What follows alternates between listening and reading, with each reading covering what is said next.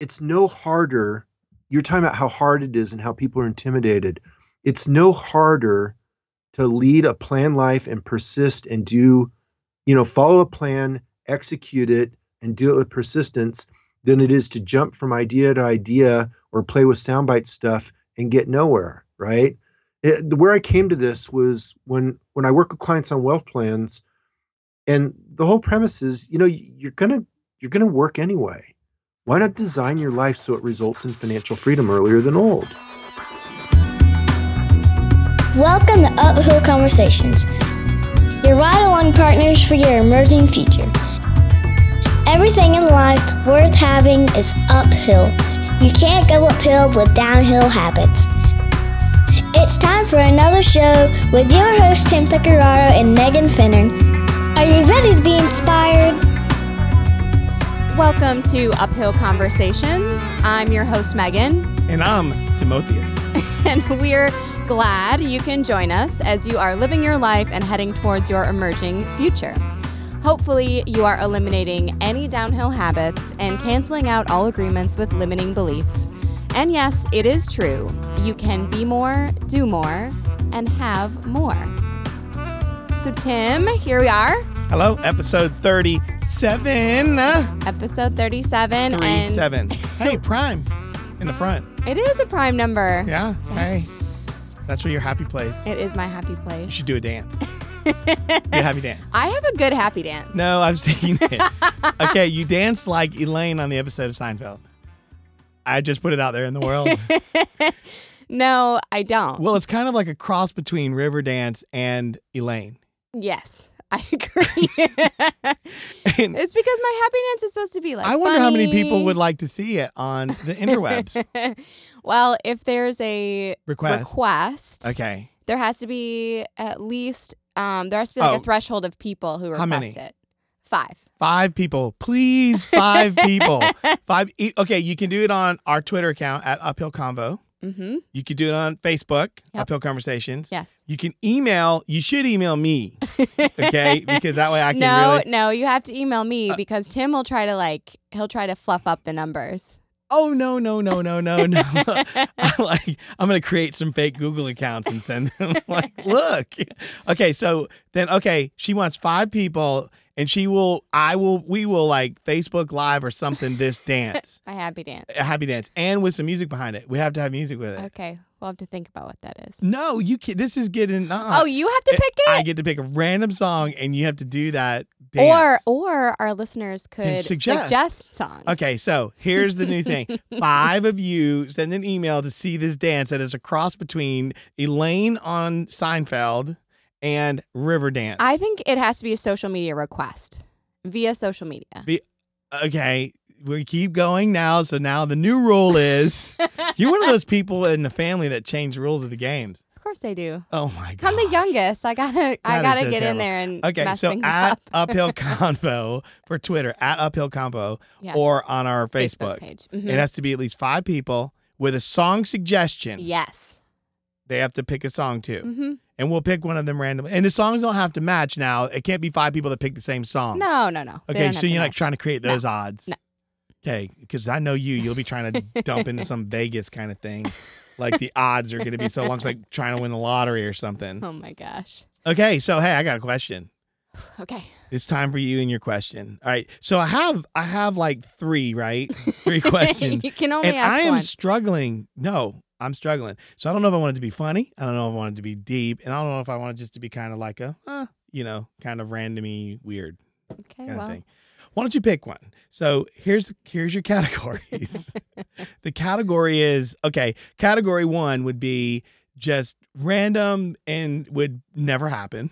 Okay. Okay. So it's just all just made up. Okay. Number 2 is serious. Okay. And number 3 is kind of like, it would just be a warm and kind of fuzzy. Well, I feel like this conversation with our guest is a little bit more on the serious side. So I'm going to go with random to balance it out. Well, which So one? choice number 1. Choice number 1. Yeah. But it's not real. That's okay. It's random. Okay. If you had to choose between $1 million and being able to fly, which one would you choose Being able to fly. and why? Oh, because it would be so cool to be able to fly. Do you know how fast I could get places? I could go visit my family in Michigan. But you can't carry anybody. You're not a bird. That's okay. I could just fly up there real quick. I guess the question is, how fast can I fly? Because that might have some... my question. It was my question. That might have some bearing on it. But regardless, I think flying would be really cool. I would choose that over $1 million any day. Okay, and any of you, we need 5 people if you want to see Megan. I'm just kidding. No, we're not doing that one. So, hey, we had a great guest, Todd Tressiter. Yes, he was great. Todd is a serial entrepreneur and financial coach and educator. He's also a fellow podcast host. Everything that he does is around the financial world.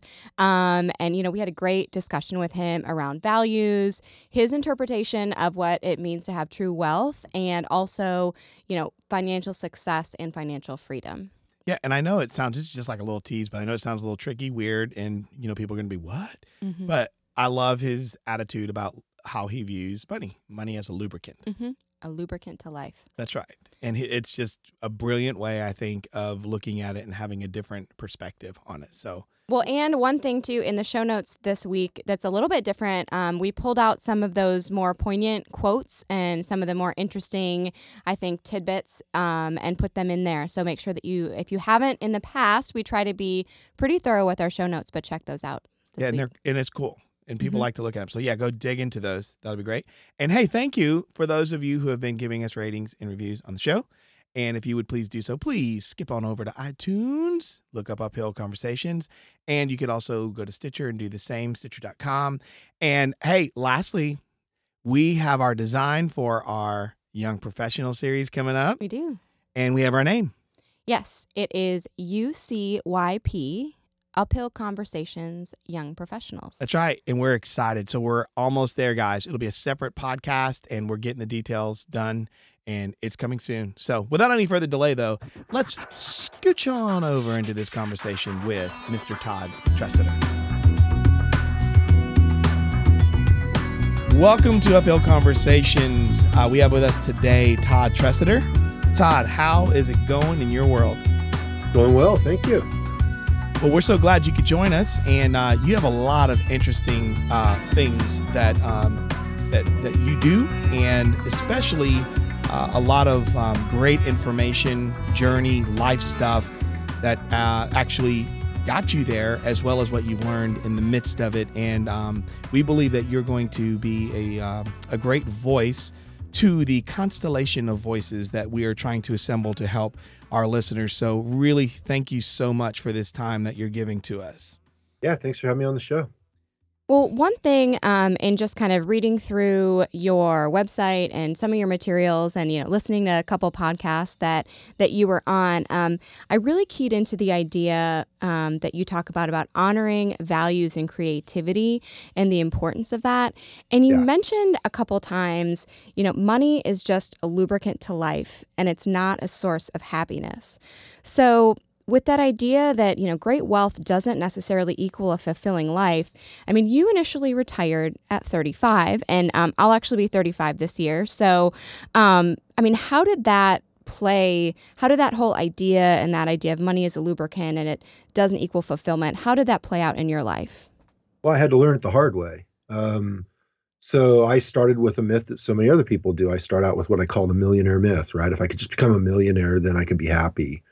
And so I started pursuing financial freedom as a substitute for finding happiness in my day-to-day life and finding happiness in myself. And then, once I did become financially independent, which was at age 35, which if you could see me now, you'd know that was a long time ago. Hey, I'm there too. Oh, I'm past you, dude. I'm looking at your photo on the screen here. What? I'm 55. So okay, you got me beat. Yeah, I bow down. I bow down. As it's recording anyway. So, I get older every day.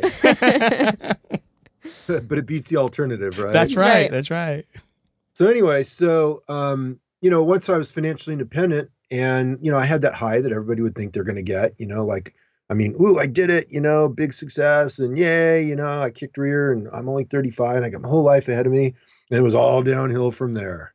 And, figuratively, literally. And I went in a spiral for a period of time and, I started having to sort out what is happiness and, why didn't this live up to my expectations? And, why didn't, because there's nothing wrong with financial freedom. That financial freedom didn't cause my unhappiness. Mm-hmm. What caused the unhappiness was the fact that I no longer had any excuses for my unhappiness, right? I was still the same miserable cuss, but now I had money to back it up. Right. And Right. so I had to start sorting out, okay, if it's not financial freedom, then what is it? And let me be clear, there's nothing wrong with financial freedom. I don't poo-poo it. I teach it. I obviously value it. It's hugely valuable. But what it does is it opens up possibilities. It allows you to make choices. It allows you to pursue time leverage through hiring other people to do things. It opens up stuff, but it will not make you happy. All the research is conclusive on this. Anything above abject poverty, if you can't find happiness, then it's inside of you. It's not a financially driven issue. Do you have people take issue with you over that? Because, and I'm just saying this because I agree with you. I totally, agree. And, but I've seen people that there's such a pursuit, and I do believe it's a lot of what we take in around us. And if you would you just kind of talk a little bit about, if you can, agree with this and even, say that, yes, this lines up with you, but that whole idea of it's, beyond keeping up with the Joneses, but it's letting other people be the mirror reflection for who you really are. In other words, you can't look in the mirror and see someone else. You can only look in the mirror and see yourself. So can you get a little deeper into that, if you would, about what you were seeing in that time frame for your life when you talked about this, this whole happiness component? When you looked in the mirror for yourself and you stopped seeing it according to maybe what your idea was of what the world says wealth can be, what you even thought you believed what wealth could do and be in your life, and then what you actually saw, that disparity that was there. What did that look like for you in a deeper level? You're going a step deeper than I was at the time, right? So at the time, what I thought was, I had like low self-worth issues, right? And so what I was doing was I was acting out a low self-worth by building a high net worth. And this is relatively common. So that's what I did. And so once I had the high net worth, but I still had the low self-worth, it all came to a head. So in terms of looking in the mirror and seeing, I was looking in the mirror and seeing the same person I always saw. I didn't have that particular experience that you're trying to describe, but I did start to wake up to how I was acting out in my own life. That I was using financial knowledge, financial skill, and developing my net worth as a substitute for really coming to terms with myself. That's powerful. And I appreciate that. We love honesty like that. So just want to let you know, not many people want to reveal those things, but there's nothing to hide about it, man. Half the listeners in this have the same issue, right? Yeah. We're all human. That's the wonderful thing about coaching. You guys said, in the role before we started here, that you guys are coaches also. The beauty of coaching is you get to work intimately, very closely, one-on-one with people. And what you get to understand is that we share so much. We're 98% the same and 2% different. And what happens is we run around life focusing on the differences. We all want better lives. We want to improve, for our children. We want the world to work well. We all want pretty much the same stuff. So, when I share that, it's not some huge reveal, because in the end, if you're truly comfortable with yourself and you've come to terms with those issues, it's very easy. It's like, yeah, that's where I was at back then. So what? That's not where I'm at now. And so, Todd, so you're there, you're in this, and obviously, if you're working with other people, you've said this is a pretty common thing. People acting out low self-worth by building high net worth. So, it is kind of going against the grain to say, that how different people measure wealth and maybe how you think about what that means, but this idea that you can have it all and you can still be unhappy because you have a lack of community, or maybe you have a lack of purpose. So, with that idea that, the things that you love most are punctuated by having a meaningful life or meaningful work, how do you work with people, and how did you work yourself out of that spot? I kind of stumbled forward. I hope that through my coaching, I help people accelerate the journey a little better than I did. I spent a few years stumbling forward, just trying to figure it out. I didn't have a coach like me.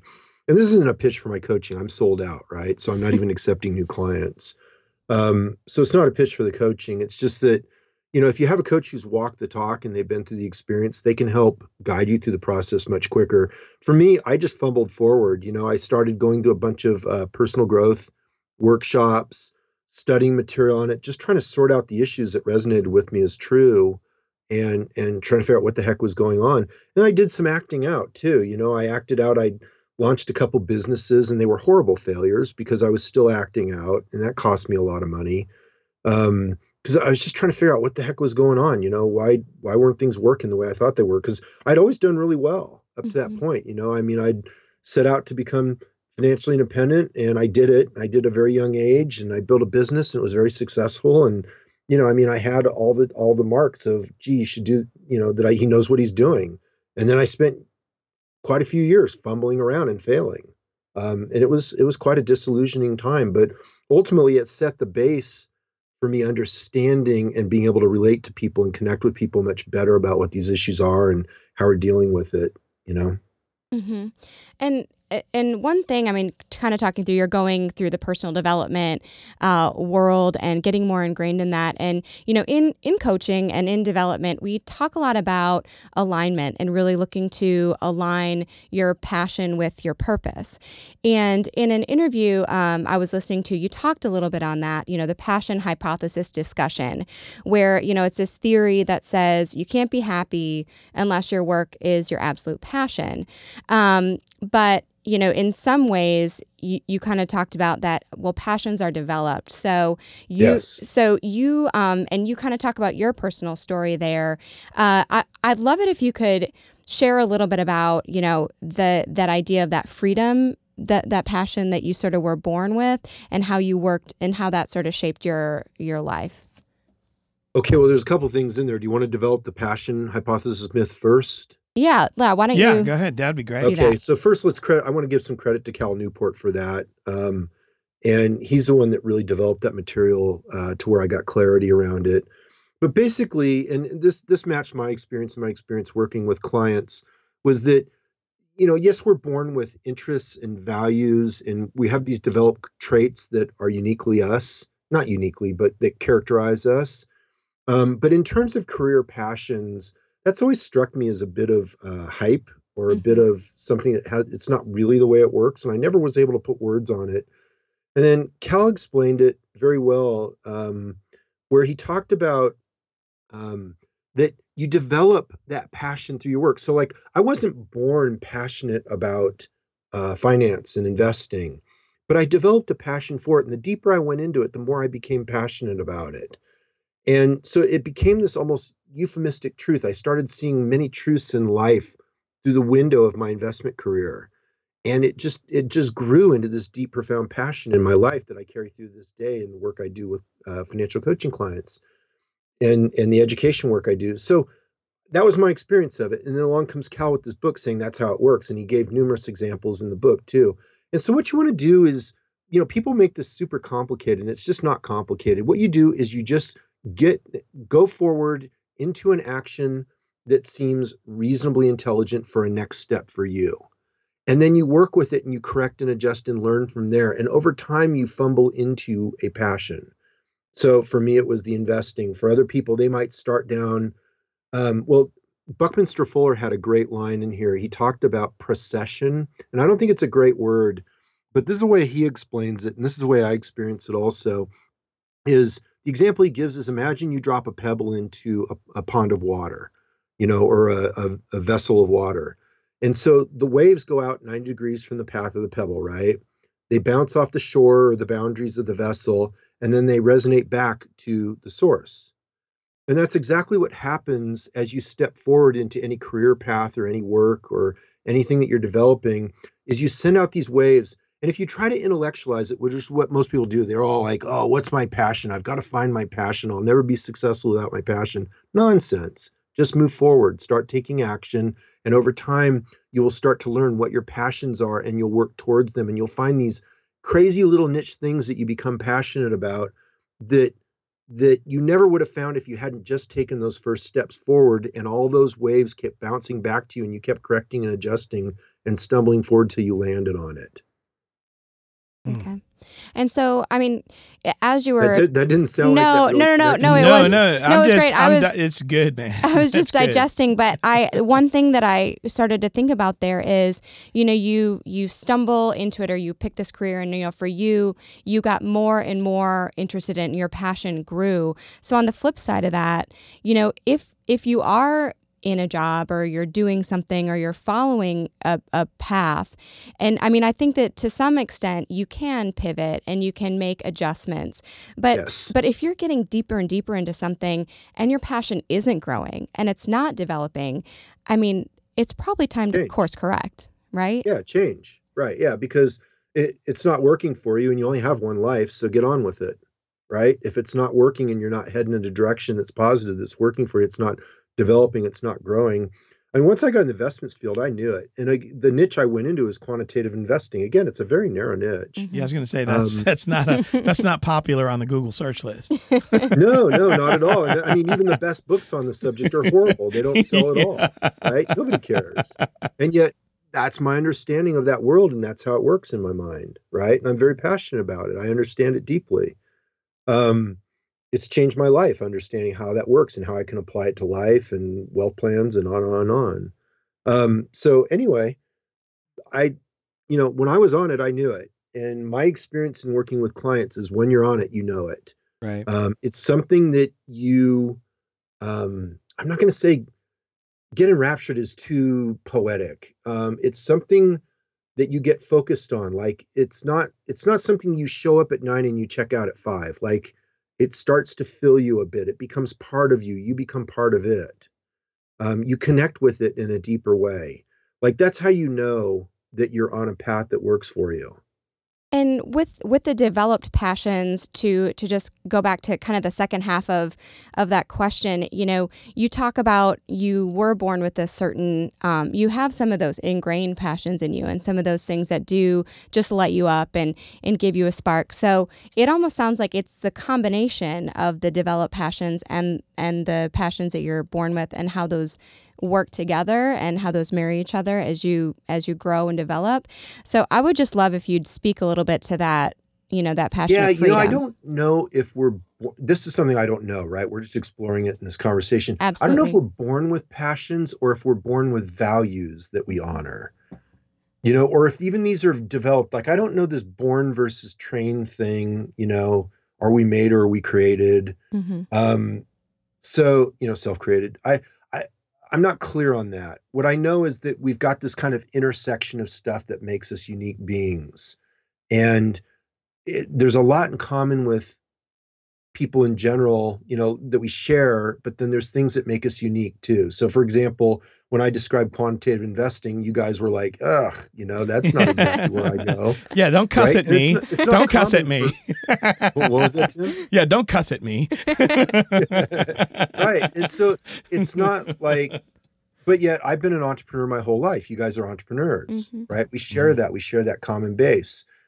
We care about people. We're into growth, our personal growth, but that gets reflected in our passion for the business that we're in about coaching, right? So we share these commonalities, and I throw out this little sidewinder of quantitative investing, and now it separates us. Yep. But if you look, we have so much in common. And so, I'm trying to address your question. I think that what happens is you get this kind of intersection, but I think as much of it is just self-created. Through your work, and you start finding things that interest you and you explore them and you go deeper. You get really good at them. You're rewarded for what you're really good at. That self-reinforces a belief structure about yourself, and it just kind of compounds and grows. And then suddenly you have this passion. That's awesome. And this is great, man. We love it. You're going deep with us right away. We love it. So thank you. Sure. I'm a big theories versus evidence person. And lots of people have theories. CSI guy shows up and they have theories. They walk in the room, they look around, they have a theory. But then you got people walking around the room, putting little markers down with numbers on different areas. They're being directed by detectives, other people. Then someone else shows up and takes photos. All that stuff comes back to the shop, you know what I mean? And they have to spend some time with it. Can you tell us, like, when, in our listeners, for you, when did it start clicking for you that you were no longer just doing theory, but you were working off of the evidence you were collecting for your life that led you to your passion? I don't really know, Tim. As far as I know, I've been doing it all along. One of the unique characteristics I carry is clarity. That's good. You know, I've got a very analytical engineering mind, and I work something until I'm clear. Once I make a decision, like I'll never forget, you know, when I moved in with who became my wife, right? And we moved in, and like all her friends were kind of freaked out, like, oh, you know, is anything going on with him now that he's moved in? Because you know, it's like more of a commitment, right, to the relationship. Did he change? And she's like, no, he hasn't even. It didn't even faze him. Well, it's because I was clear before I did it, right? Mm-hmm. You know, same thing with choosing to get married, or same thing with any of this. I'm clear on the decision before I make the move. So I'm not really answering your question, but I guess I just don't quite see it the way you asked it. So it kind of threw me for a loop. Well, and that's fine. And so maybe it was just a bad question. The quality of the answer is, to me, determined, you know, based on the quality of your question. So, but I will give you something to play off of your theory versus evidence. Yes. Okay. I have a thing I work with in coaching a lot, which has really proven valuable that people can use for self-correction. Self-analysis, right, is a saying from Brian Clemmer, a good friend of mine. He's deceased now, but he had a saying: "Judge by results, often harsh, always fair." And that's kind of your theory versus evidence, right? Right. When you're working with a client, there's a lot of words, there's a lot of discussion, and then there's results. And the results occur every week between those weekly calls. And so if you judge by results, it's often harsh, but always fair. It's that evidence versus theory idea, or results versus words. Right. And the results will tell you exactly what someone values. It will tell you exactly what they're prioritizing and where they stand. So where this is really obvious, a great example of this is money, right? People will tell you, I want financial freedom, but yet they won't save anything. Yes. Okay. So judge by results, often harsh, always fair. If they're not taking their resources of time and money and dedicating them to financial freedom, instead they're dedicating them to current lifestyle, then what they're really telling you is they have a higher value over current lifestyle than they do over future freedom. And it's just a straight statement of facts based on results. Right, right. Well, and you answered it. The question I guess I was originally looking to go, you know, the way I wanted to go was, a lot of people, unfortunately today, there's the idea of something. So for instance, you marry somebody, you can marry the idea of the person, right? It's the idea of something. It's like, in theory, right? This is good. So for instance, the office of the presidency, it's perfect. And then you elect a human being. You know, that's what happens. Same thing with marriage. Marriage in and of itself, the institution is fine. Then you bring in two people. They've got to do the work. And that's the evidence part. And I guess that's, and you just answered it, it was clarity. So for me, it was being clear. Like, if you really, it's evidence that's most important, not just the theory. Theories don't always give you, they can lead you in a direction, but you ultimately need the evidence. And yours for you was, you had enough to say, this is what I'm going to do. Even in the example that your now wife, when you moved in and you got together, you were clear. You already knew what you were deciding. What do you think keeps people from taking the time to develop that clarity? I don't know if the thing is time. I think if we just called it what keeps people from developing that clarity, that's a tough one. I don't hold romantic delusions, whether that's in romance, personal relationships, or it's in business, or it's in finance, or it's in politics. I don't hold romantic delusions. I'm a hopeless realist. You know, you can look at history. History informs. You know, if romance was as plain and simple, we wouldn't have such a high divorce rate, right? Right. If the office of the presidency, using your examples, was so sweet and clean, we wouldn't have impeachments. We wouldn't have the electorate almost universally split down the middle, regardless of who the president is, Right. with their satisfaction. We wouldn't get declining satisfaction rates the longer the person's in the office, and on and on and on. None of this evidence would exist to tell us otherwise. And so if you're willing to look at the evidence honestly, like business, right? Like people will marry the romantic vision that, build an online business and you can work from your laptop on a beach. Like we might even get into that topic since you brought that up. We put that down, Megan, because we're gonna bring that. Here. Keep going. I'm sorry, Todd. Yeah, I mean that's a hopeless romantic delusion. If you go look at the evidence of the people who are successful in the online field, they work hard and they work smart and they play the game full out. It's competitive, it's tough, and it's moving away from you as fast as you move toward it. So if you hold the romantic delusion that you're going to play with a laptop in your bikini, go home. It's not going to work that way. Well, and I mean, I think around that whole idea of clarity, the problem isn't necessarily knowing the answer or knowing what you need to do or what you should do.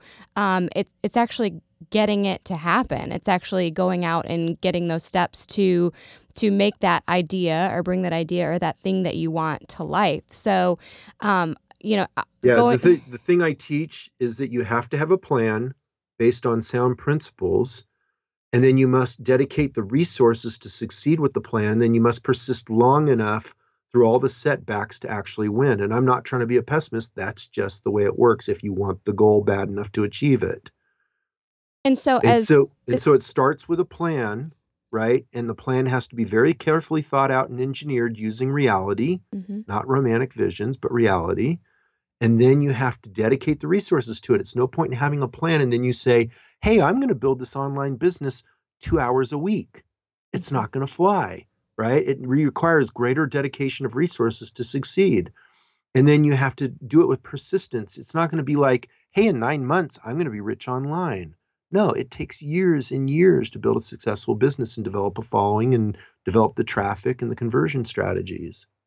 Man, that is so, and let's keep going with that because, right now we are in a time where I love it because I've been an entrepreneur since 1998. Before that, from 1994 to 1998, I was an intrapreneur. And then, and before that, I worked in manufacturing. So what is an intrapreneur? Intrapreneur is basically on the inside. I was able to really support, like I was used creatively, like I was devoted to another man's mission. However, got it. They really allowed me freedom to help them develop things.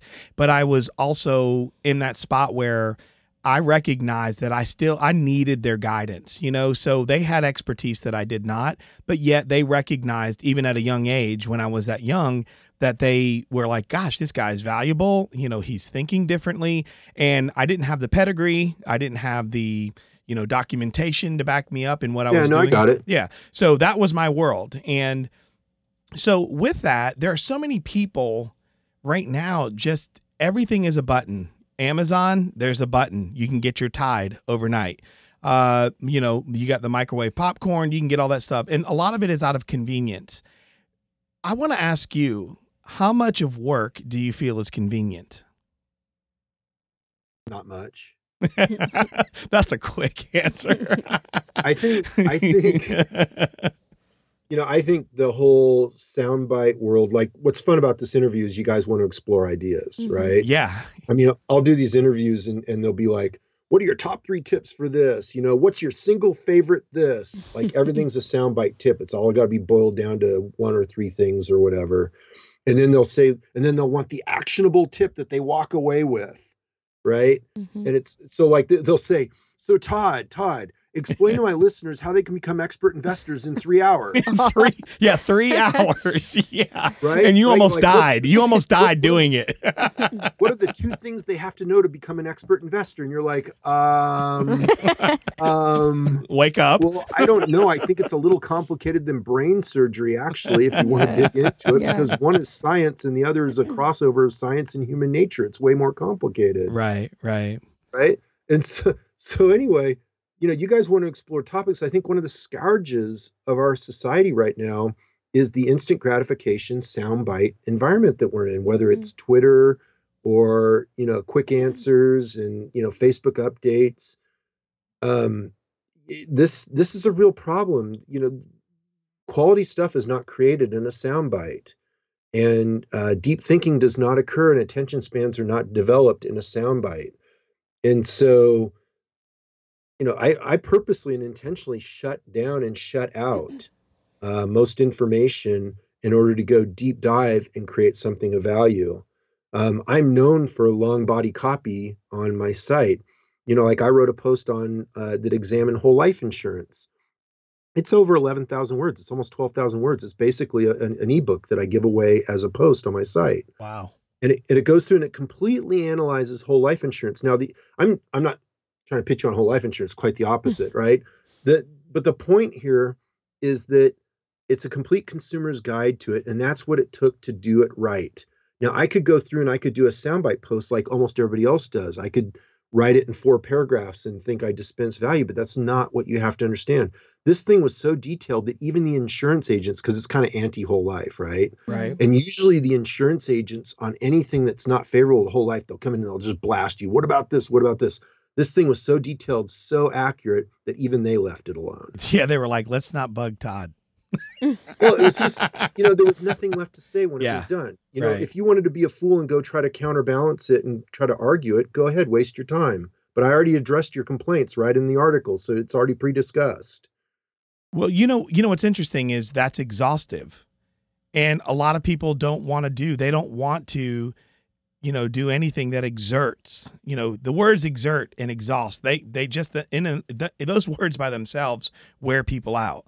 So see, and I look at it just the opposite. I know, Tim. I know. What drives me nuts? What drives me nuts is all the soundbite content on the internet, right? Yeah. To me, it's exhaustive to have to go search through pages and pages of crap to try to get to the bottom of something. And after I'm through 10 pages on Google, I still don't know the whole story. Right. And to me, if I found a site where I could go to a single article and get the whole story and get a balanced analysis of it, to me, that's gold. That's not exhaustive. That's doing me a favor. That's saving me effort. Right. But your work is exhaustive because you took the time, and that's what I think people miss. Mm-hmm. They miss the fact that that's what it takes. If I'm writing the piece, what do I want for that piece? I want it to get attention. Yes. Right? Yes. In other words, I eventually want that piece to rank #1 on Google. Now, this particular article does not yet because I haven't established authority for insurance yet on the site. But I have established authority in other subjects, and I have other #1 ranked articles and resources. And here's the truth. Google is so smart now that if you want your content to rank in the top 1, 2, or 3, then you have to have something that merits ranking in the top 1, 2, or 3. If it isn't the best thing out there, it's not going to rank. And so you have to set a standard of putting out the absolute best thing out there. And if you're not willing to do it, then why waste your time?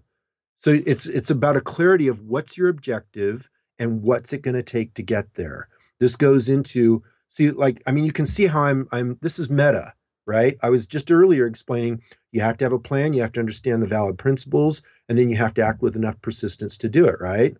So I'm telling you a plan. I want to rank in the top for certain keywords and certain subject matter expertise for my site. And so I have a plan. I build a certain combination of articles that are authoritative in their field, and they establish authority for that content on the internet, and eventually they rank. It takes a period of time. So then I persist over time developing that content until eventually it ranks. And once again, to me, what you said is exactly right. It is the clarity. And to me, I feel that is a very, it's kind of like if we were making some sort of recipe and baking it in the oven, it's a cake.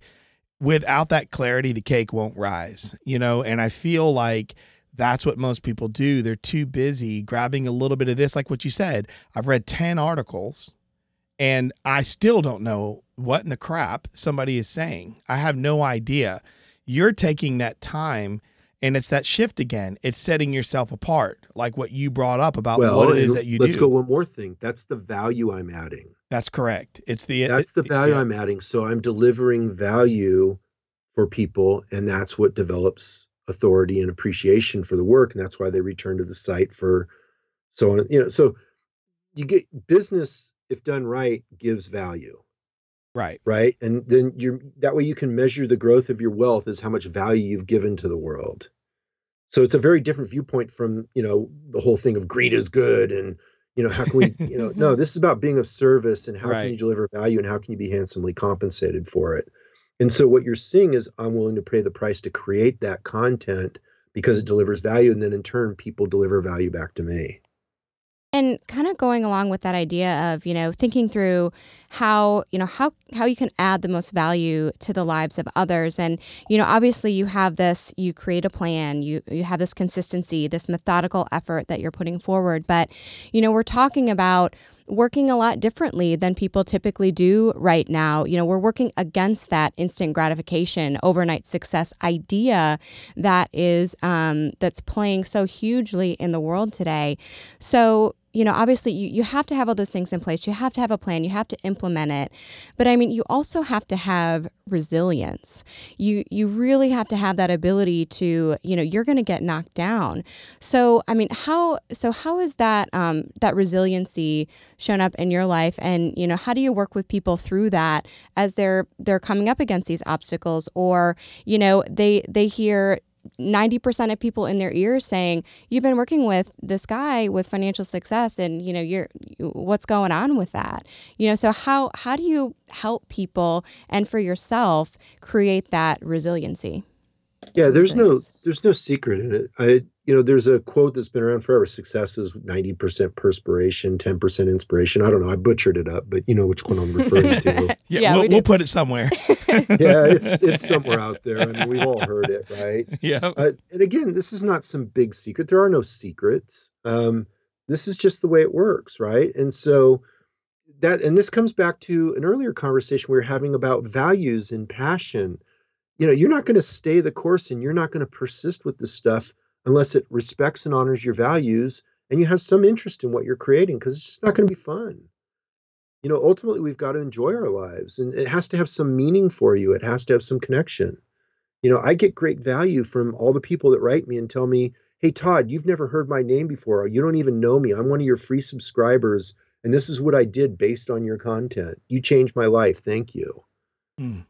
So I mean, I love that stuff. That means everything to me. I've got it's not here in this office. I'm in a temporary office because we're remodeling a house. But in my regular office, I set right above my computer screen. So I'm looking at it each day is a quote. It's I guess it's a poem you'd call it by Ralph Waldo Emerson about success. And it talks about, how he defines success. And that sits right on my wall every day, So it's just, all of this conversation connects. It's one body of understanding about how you want to operate in the world.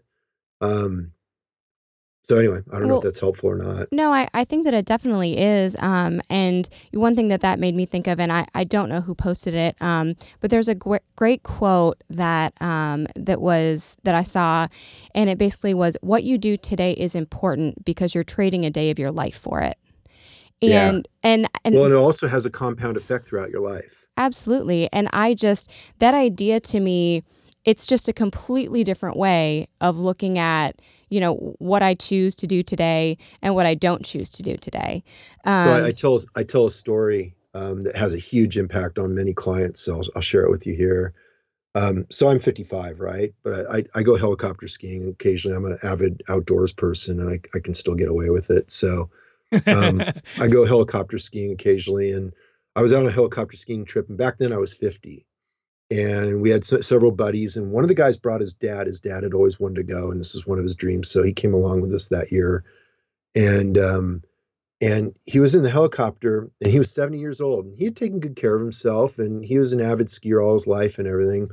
But if you've never been helicopter skiing, this is not like going to your local resort. I mean, this is all unmanaged territory. Yeah. I mean, literally, like one time I tell a story, I was cutting through trees, and these are really tight trees, and I'm trying to follow the guide, staying up with him and cutting through these trees and carving around. And all of a sudden you break at these trees and the hill just dropped away. Like I had I don't know, it felt like a 10-foot drop. It was probably 5 feet. And you drop into like this, it looks like bumps, like a mogul field, but it's not. It's a huge avalanche boulder field. So literally the second you emerge from the trees, you drop off an edge into this boulder field of unmanicured terrain and deep powder snow, right? Like, it's not an easy thing to pull off. You kind of have to know what you're doing. So everybody has a vision of helicopter skiing as just these big open bowls of powder. So Vic, they would tell him, because what they do right at the beginning of helicopter skiing is they measure your ability and they tell you what runs you can or can't do. And so they would have Vic ride the helicopter on these runs. And he did me such a huge favor because he was an accomplished skier and had done all. It's just, he was older, 70 years old. There was only so much physical capability. And I looked at that and I thought, wow, that's 20 years into my future, assuming normal, healthy lifespan. Right. And I looked at that and I went, wow, that means every year is 5%. Wow. If I judge from now to age 70, every year is 5%. So let's say I have 30 things on my bucket list. That means I have to do 1.5 every year to make it before my physical ability diminishes to, through natural aging and natural decline of physical ability, where I can't do some of this crazy stuff I love to do. Because I do all kinds of different adventure things. Like I did the John Muir Trail, and my family and I just hiked the Camino de Santiago which is 500 miles across Spain. And so we do these different things. And I love doing that stuff. That's like this joy for me. And I just realized every year is 5%. And so you start thinking, wow, what does that mean? I mean, how do people relate? So it just ties in what you're saying, Megan. Yeah. And I mean, I think that is such a crazy way to think about that and to really put your life into that perspective, almost in a mathematical equation of these it's that are quant guy. Yeah, these no, but I told you. I know, and it's what's weird is that's not even you taking into what's not even, there's still the, you have the variables that you still haven't even added into that equation. Right. Like every year is 5% if you're lucky. If you're lucky, right? Let's add that part. I know, and I'm actually, I really do like numbers. I spent a little bit of my first time out of college in banking, so for me, like a quantifiable way to measure things. That really even takes that deeper for me. So I love that you shared that. Yeah, it's easy to blow off a year, right? We just let years slide away. Yeah. But when every year's 5%, you can't let it slide away. And that is so powerful. Well, you got me thinking. I'm sitting here. I'm doing some math. I'm going, let me see here. So I'll be 47. So you're probably running 3% numbers. Yeah. Oh, thanks, man. Thanks. 3%. Okay. Well, I got a little bit. I got 2%, right, to start working with. Anyways, I'm not. No, I'm like totally into. Like, well, no, the lower the number, the better, Tim. Yeah. Well, I know. I was being nice to you. I know you were being nice, but I'm still scared of that other 2% because I'm like, man, is that right around the corner? Possibly, So I'm getting there. Hey, I want to get back into this whole thing of, because it's the shiny object syndrome. Everybody kind of gets into that again. And I know I don't want to just keep beating something like it's a dead horse. And if that's a bad saying for anybody, please don't be offended. I love horses. So, no animals were harmed for this. Yeah, show. no animals. We did not harm an animal here.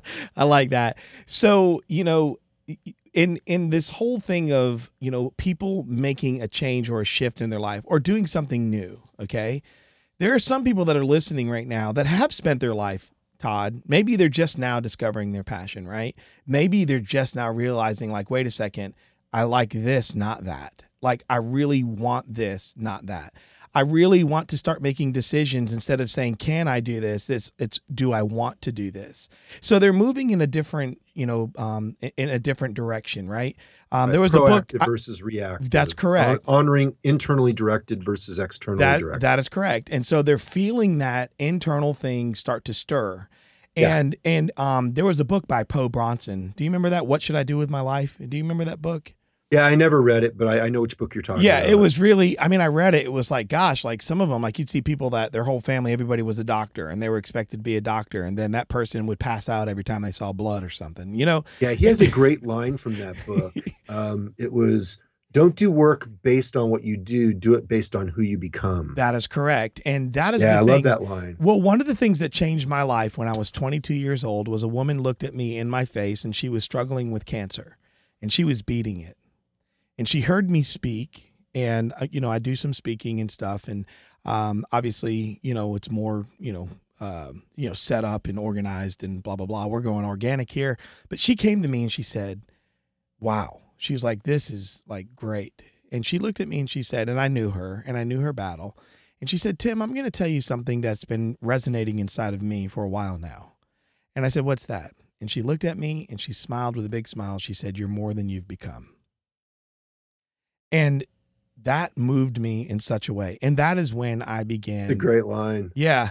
That is when I shifted. Like So what does that mean to you? Well, what it meant to me. Sorry, I know you're not being interviewed. No. We're having a conversation. This is great. The one interview. What does that mean to you? No, what it meant to me was, and I'll just tell you, this is a unique part of my story. If you go back to some of my first episodes when I was doing this on my own and just trying to get this podcast out there to put value into people's lives, I grew up as an inner city kid. I speak a lot of different languages, and I was around a lot of different cultures. I'm multicultural myself. I am, what is it? What is the word, Megan, we were working with? And I am, what is it? Ambiguous. What is it? You have ethnic ambiguity. Yeah, ethnic ambiguity. Okay, so I mean, in other words, there's no box for me to check. Okay, Todd, I don't even fit into the diversity boxes. I can't fit into them. So, anyways, long story short, I ran with other cultures. I ran with other people. I was able to adapt really well. In my whole life, I learned to survive through being more chameleon-like. And I also realized that we all have a little bit of chameleon in us. The only thing is, that's okay for a season and for a time. But we're supposed to put color back into the world and not just take the color.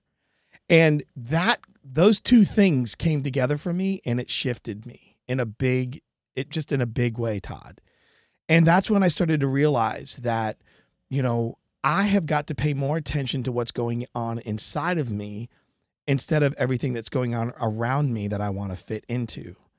I have to define some things. I need to get clear on those things. Clarity trumps persuasion. I was spending my life persuading myself to be all kinds of things, but none of them had anything concrete that I could build upon. Yep. And that's what that meant to me. So, I mean, that was a great question that you asked me. And now I'm sitting here going, where was I going? Where was I going with this? So well, I think that there's one key thing in here is this idea of internal direction and the idea of becoming. Right. That you fulfilled lives that I've seen anyway are internally directed. That's the only way it can really be fulfilling, right? It has to come from inside of you. As opposed to externally directed. So as an example, right, connecting this in this interview, I was talking about how I was externally directed, trying to satisfy an internal need, which was freedom. I had an internal need for freedom that I was trying to satisfy by projecting externally onto money, right? And I was mixing them up and I was calling it financial freedom. When in fact, the value I was trying to honor was freedom, but I wasn't free once I had the money. I was still, personally trapped inside. Okay, so that's kind of tying into what you're saying here, bring it back full loop on the interview. Mm-hmm. And going back to earlier when I achieved financial freedom, but wasn't satisfying. So you have to come from internal focus or internal direction to find something that's going to work for you, that's going to lead to fulfillment, that's going to have meaning and power. And for me, that ties into what she was saying is you're so much more. Give me the exact line she gave because it was so poignant. That you're more than you've become. Yeah. So to me, that's your life is a process of becoming. See, and this goes into this idea of honoring your value of growth. Right. Like I have a huge value on growth. And it's because I believe life is about, becoming the best version of Todd I can become. And I'm not there. I'm nowhere close. Right. There's so much more that I can become. Well, and I think that whole idea of, you are more than you've become, but also, everybody measures success differently. And, what it means to you, Todd, to have success might be completely different than what it means to me. But I think that, if you go one step further, I think so often we're so focused on success that we forget about that being significant and having significance and making sure that we're fulfilling that for ourselves. So I wonder if you wouldn't mind talking a little bit more to that, the idea of success versus significance and what that means to you. Well, I'll tell you how I immediately reacted to it when you said it. I felt that significance was an ego-driven goal. That if I feel a need to be significant, because I don't experience that at all, at least I don't think I do. The need to be significant is about satisfying my ego, like that I have to become something in my life, as opposed to going with what's inside of me. Because significance would be, I don't know, it seems externally directed. I'm just kind of fumbling with it live, but that's what I get out of it is I don't look for significance. And like when you were defining success, what was going through my head was I was thinking, well, that's contextual. It's going to depend on what I'm doing is what's successful. So, raising children, what's success in that is totally different than building this business, which is different from somebody else's business, which is different from my investment portfolio, which is different from my health, which is different from my personal life. They all have different measures of success. So No. I don't know. I just kind of fumbled with that live. No, I love that. I think that, yeah, I mean, that's the whole point, just hearing different perspectives, because I've never necessarily thought of it that way. But I've never heard. We've asked this question to other people, and yours is the first different answer. Yeah, and I love that being challenged to think about it a little bit differently, and also, that whole idea of having success, it can look different to you in different areas of your life. Yeah. So see, so the significance thing, I think, is us. It's a human being trying to think that we're more than, just a speck of dust passing through this time and space. Mm-hmm. And you're trying to make sense of your life, and that it has to come up with some sort of special meaning or significance. As opposed to accepting that, accepting that maybe that's just not relevant.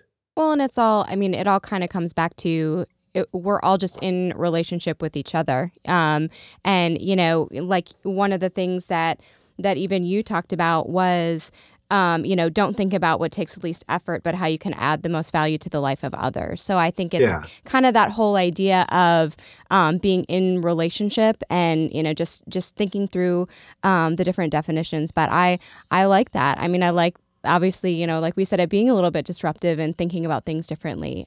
Well, I think that another piece of this is outcome versus process.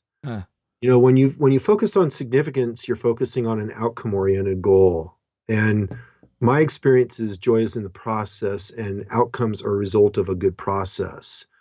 So, like, if you want to become Gandhi and have significance, I don't think he aspired for significance. Not that I'm some expert on Gandhi.